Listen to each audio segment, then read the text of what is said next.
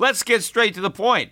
You want to grow your portfolio to deal with the rising cost of inflation, to pay off your debt or your mortgage, pretty much anything standing in the way of you and financial freedom, right? Well, with Yahoo Finance, you can get access to the news, data, and tools that you need in order to help you reach that financial freedom. And when it comes to your financial future, you think you've done it all. You've saved, you've researched, you've invested all that you can. And now you need to take those investments to the next level by using what every financial great uses. Yahoo Finance. For more than 25 years, Yahoo Finance has been the brand behind every great investor. They're the #1 finance destination, producing a holistic look at the financial news cycle, including breaking news, original perspectives, analyst ratings, independent research, customizable charts, and so much more. For comprehensive financial news and analysis, visit the brand behind every great investor, yahoofinance.com, the #1 financial destination. That's yahoofinance.com. Traffic jams, tailgating, pileups. Ugh, the joys of driving. How could it get worse? The federal government wants to have a say in what you drive. That's right. The Biden administration's EPA is pushing mandates that would ban 2 out of every 3 vehicles on the road today. Don't let Washington become your backseat driver. Protect the freedom of driving your way. Visit EnergyCitizens.org. Paid for by the American Petroleum Institute. The Peter Schiff Show. Hi, everybody. It is Peter Schiff, and it is Friday, January 8th, and Wall Street just finished the worst opening week to a new year in the history of the stock market. The Dow Jones was down another 1% on Friday to finish the week off better than 1,000 points. It was a 6% decline on the week. Now, there have been weeks that have been down more than 6% in the history of the stock market. In fact, we had one about 4 years ago. But we've never had a week this bad in the first week of January. Now, the media is coming up with all sorts of excuses, at least the financial media, to blame this big decline on. I mean, earlier in the week, on Monday, they were blaming the sell-off on the rumors that North Korea tested a hydrogen bomb. But for most of the week, they were blaming the sell-off in the U.S. stock market on the sell-off in China, despite the fact that China rallied on Friday and we sold off. But the Chinese market was down about 10% on the week, despite the Friday rally. But the U.S. stock market is not falling because of the Chinese stock market. The Chinese stock market and the U.S. stock market are falling for the same reason. It's not that one is causing the other. They're both going down, and the reason they're falling is because of the Fed. The Federal Reserve raised interest rates, as you know, towards the end of December, and they are threatening to raise them again at least 4 more times based on the most recent minutes. And that is what's causing a problem, because the idea, the belief that the Fed is going to keep raising rates is putting pressure on the Chinese currency, the yuan, to decline, along with a lot of other currencies that have already fallen substantially against the dollar on anticipation of higher interest rates. And it's the weakness in the Chinese currency that is pulling down the Chinese market, but it's all because of the Fed. But that's the same reason we're going down. If you remember, all year I was saying that I didn't think the Fed was going to raise rates at all in 2015. And the reason for that, and there were several, but one, I thought the economy wouldn't be able to handle it. The Fed always claimed that they were data dependent, and I thought they were hiding behind that. But I thought that they could use the weak data, which I believed would be coming all year, as, cover for not raising rates. And in fact, that was their cover up until they backed themselves into a corner. They had been hinting or promising that they would raise rates by the end of the year. And when it got to, 2 weeks left, they felt that if they refused to raise rates, that it would be an admission that the economy was much weaker than they had been forecasting. So they decided to raise rates anyway, despite the fact that the data would have supported that they continue to leave rates at zero. So I said that I thought that the Fed would look at that data and not raise rates. And I also said that I didn't think the stock market could handle a rate hike. that the market had stopped rising based on the absence of quantitative easing. But if the Fed actually increased rates, the air would come out of the bubble a lot faster. I mean, it was seeping out, but once the Fed put a hole in it by actually raising rates, I thought it would go down a lot faster. So I thought that the Fed wouldn't raise rates because I knew that if they did, the markets would tank. And so with the economy going down and the stock market going down, I knew that if the Fed raised rates, the next thing they would do is reduce them back to zero and launch QE4, and they would look like complete fools. And so in order to avoid looking like complete fools, they would just look like a lesser fool and not raise rates at all, and then maybe claim that they were actually smart when they had to launch QE4, because then they can say, oh, you see, it was a good thing we didn't raise rates because the economy ended up going back down and we need more stimulus. Instead, they're going to have to come up with an excuse to try to save face because the economy and the stock market are both going down. In fact, we may already be in a recession. The Atlanta Fed has already downgraded their forecast for the fourth quarter of last year to just 0.8%. 0.8. And I think by the time we actually get the first estimate on the 29th of this month, we could actually have a negative number for the fourth quarter. And if you look at all the data that's coming out, and I'll get to some of that in a minute, but we can easily have a negative first quarter of 2016, and we're in recession. And if the economy is in recession and we are either in a bear market in stocks or close to it, we're now in a correction mode. I think we're now off at least 10% from the highs. And I think without the Fed, there's nothing to stop this market from falling. Well, they're going to have to come to the rescue of both the market and the economy with quantitative easing. But if you remember, a lot of analysts were very sanguine about the market's ability to handle a rate hike. But here we are, the Fed raised rates just a few weeks ago, and the Dow has dropped better than 1,000 points, better than 1,100 points, I think, since the Fed raised rates. The one thing that hasn't declined since the Fed raised rates is gold. Gold's actually up better than $40 an ounce since we got that rate hike. And if you remember, everybody was unanimous that if the Fed raised rates, gold was going to tank. Because after all, higher interest rates were going to crush the gold market. But I was saying the opposite because I knew that the price of gold had been falling for years, anticipating the Fed raising rates. So my perspective was, well, when they finally do raise rates, well, then, you buy the rumor, sell the fact. And I thought the price of gold would go up. And in fact, this week alone, the price of gold is up 4%. We closed at over $1,100 an ounce. And of course, if you want to measure the stock market in gold, the Dow dropped better than 10% this week in terms of gold, which is a horrible week for the market in real terms. And I think there is a lot more coming. Now, to me, what's happening right now in the economy and in the markets is very reminiscent of what happened in 2001 or 2008, just before the major meltdowns there.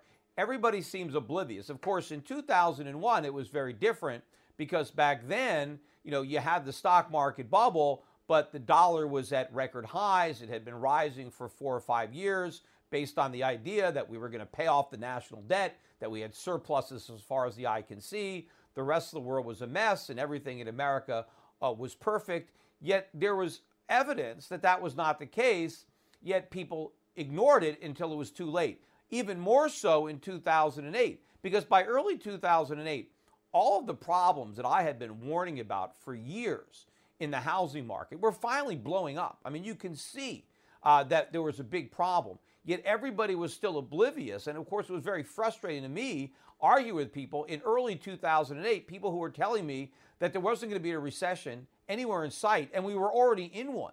People who said there was no housing bubble, and it was obvious that it already burst. And then they would say, well, it's contained to subprime. You don't have to worry about it. It's just in subprime. And I kept saying, no, it's the entire mortgage market. It's not just subprime. Well, they're doing the same thing now in every aspect. I mean, first of all, look at manufacturing. Manufacturing is clearly in a recession. In fact, even Wall Street bulls will acknowledge that we are in an industrial recession. But then they say not to worry, because manufacturing is a small part of the economy and it's contained to manufacturing. Right? First of all, the fact that manufacturing is a small part of the economy, that is a big problem in and of itself, because it shouldn't be. But to believe that the problems that we're witnessing are contained to the manufacturing sector, yeah, they're as contained to the manufacturing sector as mortgage problems were contained to subprime. They're not. In fact, the biggest irony is that the consumer and the service sector is actually in worse shape than the manufacturing sector. In fact, the manufacturing sector could come back at some point. The consumer is going to go down for the count, because the only thing sustaining the consumer right now is credit. The fact that he can borrow money and spend it, and the fact that the things he's buying are artificially cheap because the dollar is artificially high, because everybody believes that this bubble is a legitimate recovery and the Fed can actually raise rates without pricking it. But once the dollar turns and the credit dries up, there goes the consumer. Meanwhile, all the evidence is already there that the consumer has run out of purchasing power, despite the fact that we got a better than expected jobs report that came out today. And I want to talk about that because so many people, again, look at the jobs numbers as proof that the economy is strong, yet they ignore all the other data points that show that it's not strong. In fact, all of the data that nobody seems to care about is weak, all of it. Yet the one data point, and the only data point that anybody seems to care about, the jobs numbers, come out strong, at least superficially are strong. But what should really give people pause is that all the data that is weak is forward-looking. The jobs data is backward-looking. It's a lagging indicator. Employers do not lay people off because they see a recession coming. They lay people off because they've been blindsided by a recession that they didn't see coming. And I think all these jobs that we got in 2015 and 2014, assuming we actually got them, because I think the government may have overestimated these jobs, and they may come back and tell us later on that they were way off. But assuming these jobs are real, I think a lot of them are going to be lost in 2016 when this recession begins. And of course, a lot of these jobs are low-paying jobs and temporary jobs and part-time jobs anyway, but they are going to be lost when the recession begins.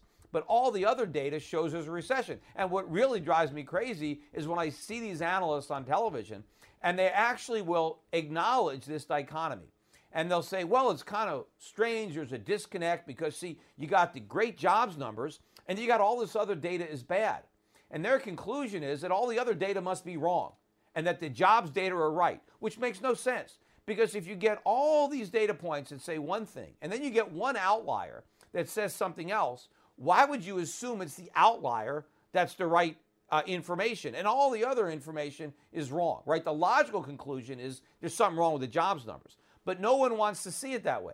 They all want to make lemons out of lemonade, so they're just going to look at the jobs numbers and claim that everything is okay. Now, let's get into the non-farm payroll number. This was the number for December. It was the last month of the year. And of course, December is going to include a lot of part-time jobs because people are hiring for the Christmas season. I mean, how many Santa Clauses do you think all the department stores had to hire for the month of December? Those jobs are in there, right?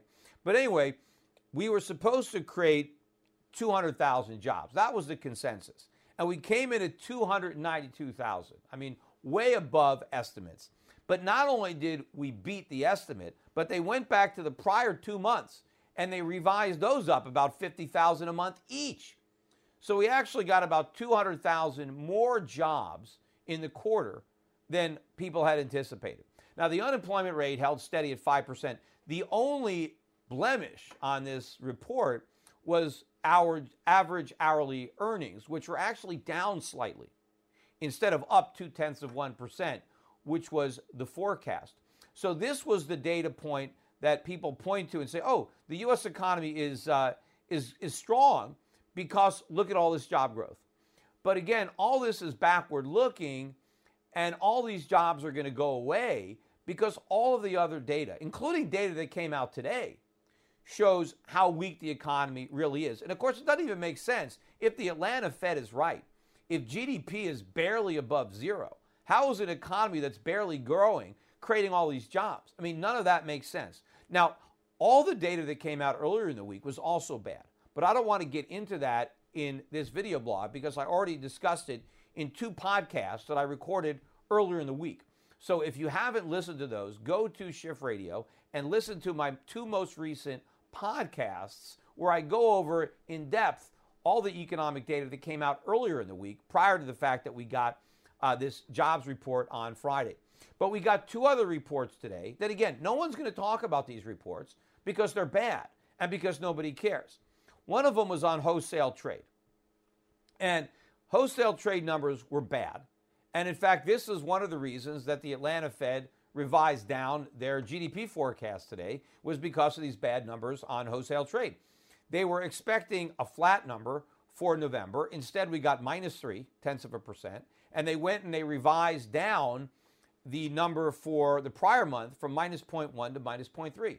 But the biggest problem was that inventories were declining on a wholesale level, mainly because sales were declining even faster. I mean, inventories went down, but sales went down even faster. So the inventory to sales ratio actually went up, despite the fact that inventories went down. It's now at 1.32. This is the highest it's been since the Great Recession of 2008, 2009. In fact, the only other time that we have been this high in the last 15 years or so was in 2001, when we were also in a recession. In fact, there is a lot of data that came out this week where we have not seen data this bad unless we were in a recession. So 1 or 2 things are possible. We're actually in a recession, which makes sense because we have all this data that we have never seen unless we were in a recession, or there's something really weird about this recovery where it's a recovery that actually looks like a recession. Now, to me, it makes sense that if it looks like a duck, it quacks like a duck, it walks like a duck, it's a duck. And this recovery looks like a recession and quacks like a recession and walks like a recession. So you know what? It probably is a recession. It's just that the Fed doesn't want to admit it. Because the minute the Fed has to admit it's a recession, they have to admit that their policy didn't work. See, meanwhile, Ben Bernanke wrote a book, The Courage to Act. And of course, I said he should have called it The Coward's Way Out. But he's did a whole book tour proclaiming victory, right? Everything is fine. Well, if the Fed has to go back to zero, then that proves that it's not. I mean, the raising of interest rates was supposed to be the icing on the cake, right? The economy is great, and we're going to prove it by raising rates. See, one of the reasons I thought they wouldn't raise rates is because they could pretend that they could. Because the minute they actually raise interest rates, they prove they can't. See, they wanted to pretend the economy was strong enough to withstand a rate hike, but I knew if they actually raised rates, they would prove that it wasn't, and that is exactly what's happening. And, the economy was already slowing down before the rate hike, right? Now, they're just accelerating the process. Now, the other weak number we got today was consumer credit. And consumer credit was supposed to expand. They were looking for $18.8 billion. Instead, we got growth of just $14 billion. Right? That's the lowest of the year. And if you look at auto loans, the growth of those, that's the lowest in 4 years. And there's all sorts of evidence that the auto bubble has burst. I mean, I discussed that in my other podcasts earlier this week. But there's ample evidence that that Federal Reserve-induced bubble in basically subprime auto loans and auto buying has burst. I mean, the evidence is crystal clear. And of course, a lot of this phony recovery was based on people buying cars they couldn't afford with cheap credit. And as this bubble bursts and all these automobiles are piling up on showrooms that nobody can buy anymore, there's going to be massive layoffs in the auto sector. There's going to be massive layoffs in the supply chain. Not only there, I was saying all last year that I thought we were going to have a bad holiday season for the retailers and that the layoffs were going to begin early in 2016. And sure enough, Macy's, who has reported lousy results, announced massive layoffs earlier this week. And of course, more layoffs are coming. Look, the Gap came out today with bad earnings at Old Navy. The stock price was down 15% on the day. I think it's back down to where it was it's almost at the same price as 2004, 2005. It's not quite at its 2009 low yet, but it could be there very soon. But all these retailers are blowing up. In fact, the financials are starting to blow up. We're seeing layoffs there. And so it's only a matter of time before we start to see some negative non-farm payroll numbers. But of course, by then it's too late to avoid the recession. We're going to be knee deep in it. One of the most ridiculous excuses I heard today as to why, nothing that's happening internationally matters was from Steve Leisman, the senior economist over at CNBC. And, never believe anything that comes from a television economist. But he was trying to reassure the CNBC audience that we have nothing to worry about from what's going on overseas. Now, I don't believe that our stock market is falling because foreign stock markets are falling, but they do. And what Leisman was trying to say was, hey, we don't have to worry. Just because things are bad overseas doesn't mean they're going to be bad here, because we are the least globally dependent economy in the world. This is what he said. He basically said that we're an island unto ourselves. We're self-sustaining and self-sufficient. And so it doesn't matter what's happening in other economies because we don't need any other economies. We can function on our own. Now, he acknowledged that that might not be the case for the stock market, right? Because obviously we have a lot of multinational companies, and clearly what happens internationally affects those companies. And he acknowledged that. But he said the U.S. economy is a different story. And the stock market is not the economy. And the economy can be fine because it doesn't matter what happens overseas because, we're so self-sufficient and we don't really care. We don't depend on anybody else. And that is such a laugh because not only is that not true, it couldn't be further from the truth because the United States is probably the most economically dependent country in the history of the world. I mean, think about it. We run trade deficits of about $500 billion a year, a little bit more. So every 2 years, we have to borrow over $1 trillion from the world. We depend on the world for all the goods that we're consuming. All these consumer goods come from other countries. I mean, to say that we are independent, imagine what it would be like in America if we didn't have any foreign products, if we could only consume the products we produced ourselves. I mean, how different would life be in America? I mean, is it possible that we could begin making some of the products that we're now importing? Sure, but they might cost 2 or 3 times as much. How many people can afford to buy them? Our standard of living would collapse if it wasn't for the rest of the world supplying us with all these goods at prices that we could never produce the goods for ourselves. Also, what about all the money we borrow? Right? Americans can't spend if they can't borrow. Where's all that money coming from? We don't save anything. It's the rest of the world that does the saving for us. So they loan us the money that we spend, and they produce the goods that we consume. Yet Steve Leisman thinks that we're completely independent of the rest of the world, and it doesn't matter what happens. Of course it matters. And what's ultimately going to happen is when the Federal Reserve is forced to acknowledge, for whatever reason, that we are back in recession, and they have got to rev up those printing presses once again, and in an even bigger way. Because remember, when the Fed screws up an economy by keeping interest rates artificially low, right, the lower they are, for the longer they remain there, the more screwed up the economy gets. And it was pretty screwed up during the financial crisis. I mean, imagine, how much worse it's going to be now. Because Alan Greenspan, he had interest rates at 1%, kept them there for, a year and a half, and then he slowly raised them back up to 5%. And during that period of time, he did so much damage to the economy that, we had the financial crisis of 2008, and it was almost a repeat of the Great Depression. Well, imagine the extent of the damage that's been done in the last 7 years. I mean, 7 years is 0% interest rates with a balance sheet of $4.5 trillion. I mean, this is on a level that it's like on a Richter scale level, where it's the damage that the Fed has done is a multiple of what it was before. So this next crisis is going to require a much bigger round of stimulus than the last, if that's even possible. But I don't think it is, because I think the next round of stimulus is going to be the one that we overdose on, right? The real reason that the stock market is tanking and the economy is headed back into recession, it's not because of North Korea, it's not because of China, it's because the Federal Reserve is taking the heroin away, the monetary heroin away from the drug addicts. And even though they're still giving us some heroin, because after all, interest rates are barely above zero, the problem is it's not enough, because they got everybody addicted to an even bigger dose. And now that they've tried to dial back the dosage, it isn't working. And the withdrawal is already setting in. But the problem is the amount of monetary heroin, they're going to have to inject in everybody's system to try to stimulate us back from this is going to be a lethal dose. And when I mean lethal, I mean to the currency and then ultimately the economy. And that is the biggest irony, because the dollar has had this huge rally because everybody believes that this recovery is genuine. Everybody believes that what the Fed did worked. Just like they believed everything was great in 1999, early 2000, or just like they believed it was great at the end of 07 or early 08. It's the same people making the same mistake because it's the same problem, only bigger.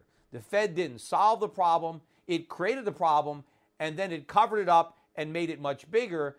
And the consequences are about to materialize when we get this reversal. And I think the reversal in the foreign exchange market, in the commodity market, in the gold market is going to be very sharp, because people are all going to come to the same conclusion at the same time.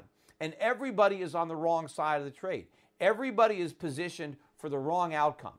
And when they realize how wrong they are and that they have to reposition, it's impossible, because everybody's coming to that same conclusion at once, and the bottom drops out of the market, and you see these huge, huge moves in a very short period of time.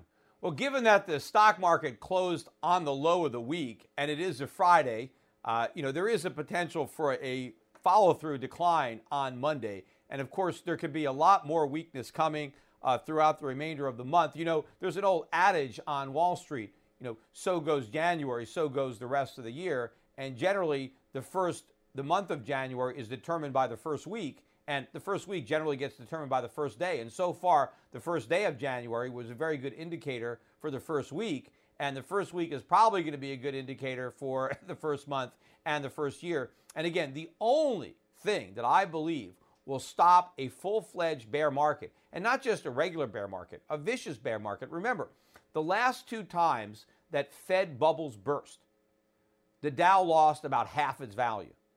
And so I think this market would lose at least half of its value, if not more, if the Fed actually were to follow through with its promised rate hikes. The only reason I think that the downside will be limited to maybe 20% is because I believe the Fed is not going to follow through with these rate hikes. I believe that they're going to reduce rates back to zero and launch QE4.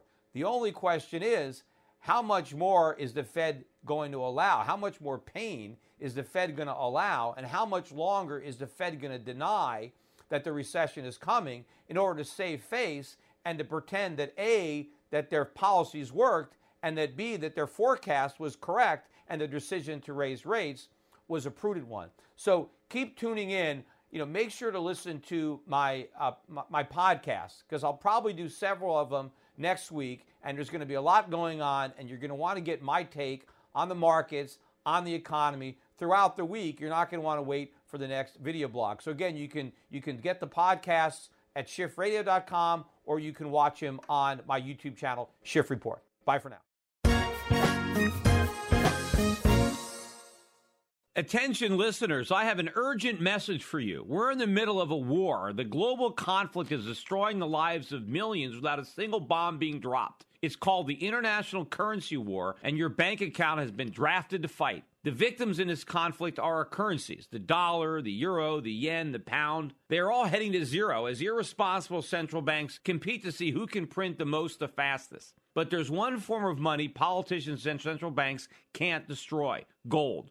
Today, it's more important than ever to understand the value of gold in your portfolio and to keep a close eye on major market developments. Subscribe to my monthly videocast, and you'll be the first to hear my latest analysis on gold investing and the currency wars. Visit goldvideocast.com right now to subscribe for free. I call the dot-com bust, then the housing bust, and I advise clients to diversify into foreign equities and hard assets while the rest of Wall Street laughed at me. Now I want to keep you up to date on the next crisis that is brewing. My Gold Videocast also includes personal interviews I've conducted with other contrarian investors like Jim Rickards and Axel Merck. Gold has gone up 256% since 2003, but it has a lot further to go. Don't miss the rally. You can prosper during this time of currency wars, but only if you stay educated. Get a free subscription to my Gold Videocast at goldvideocast.com. That's goldvideocast.com. There's so much factually incorrect information and underreporting by legacy media today. Shouldn't there be truth in media? Well, there is. Truth in Media. Recently, a novel thought is now a reality with truthinmedia.com. Led by award-winning journalist Ben Swan, truthinmedia.com is the source for uninfluenced, reliable, fearless news, where journalists pursue real questions, not conspiracies. Make truthinmedia.com your default browser's homepage today and get breaking news and commentary that speaks the truth to power. It's also where you can tune into the Peter Schiff Show every week. Visit truthinmedia.com today. That's truthinmedia.com. Access to Truth in Media RSS feed by visiting truthinmedia.com/feed.